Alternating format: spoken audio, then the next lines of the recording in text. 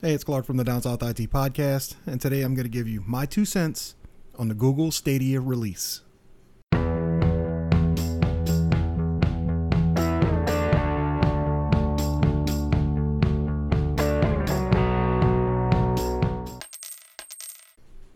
Google is going to release their new streaming game platform called Stadia, and they're going to release it next week on the 19th.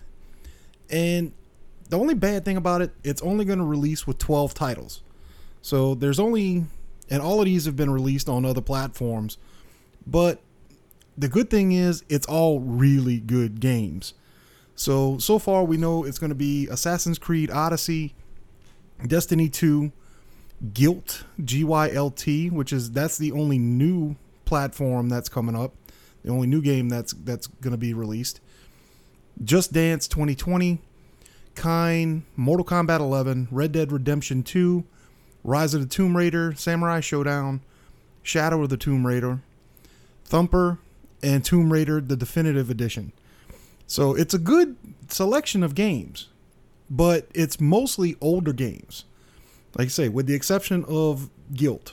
And this one is actually, it's kind of a puzzle game, so it's going to be in the same realm as the Invisible Hours or We Were Here or a few other the open world type puzzle games. This one's going to be the exclusive for Stadia for right now. I did look at the trailer for this one, and it does look like it's going to be kind of a creepy puzzle type thing where you're hiding from monsters and going after monsters and defeating monsters and stuff like that with the puzzles.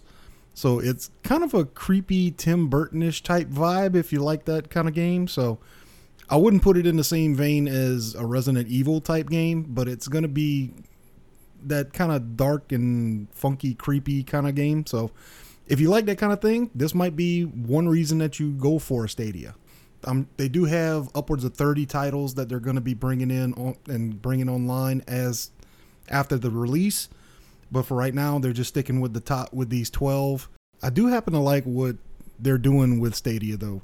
The fact that you don't have to actually buy physical copies of the game. Everything will be cloud-based.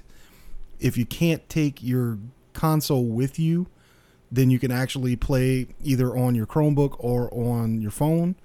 So you can pretty much play any game that you buy with basically any device that you have, warranted that it's enough hardware to cover, playing that game.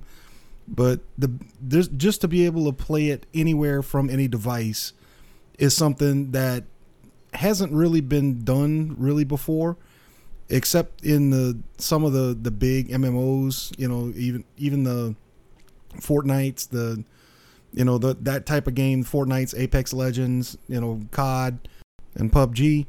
Those were the first ones to really take that idea of playing on a phone and then coming back and playing on a PC and being able to run the same characters, same armament, everything. They kind of took that, but with this setup, you're going to have the ability to do that with just about any game that you can download on the Stadia. So that's going to be a fresh concept, especially with some of these Tomb Raider games.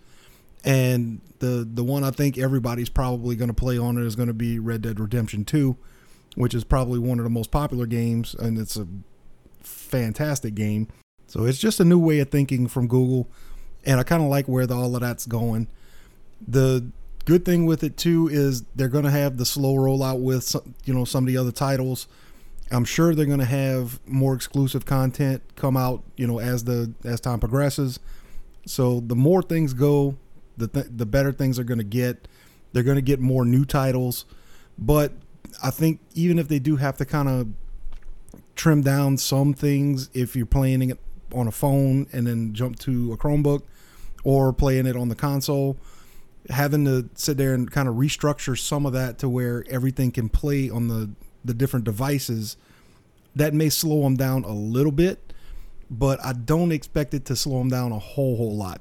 So you may see a lot of older titles come online once this gets going, but they will get a lot of new ones too. It's just nobody's coding in whatever format that the Stadia is using right now.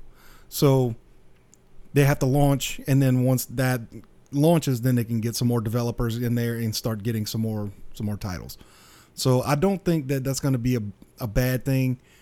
Developers usually are running a little bit behind of the consoles. So anytime something changes formats, they have to kind of catch up a little bit. But once they catch up, and depending on how hard it is to code in or recode or recompile these games in whatever format the Stadia is using, it may be a few weeks to a couple of months before we see some actual some more good titles. So we'll see how it goes. They're going to launch next week. Keep up to date, and I'll let you know what happens once that does happen. We'll figure out a price and all of that. I'm sure they'll announce that too. So don't forget, check out the website, downsouthitpodcast.com, the Facebook page at DownSouthIT. Thank you for listening. This has been My 2 Cents.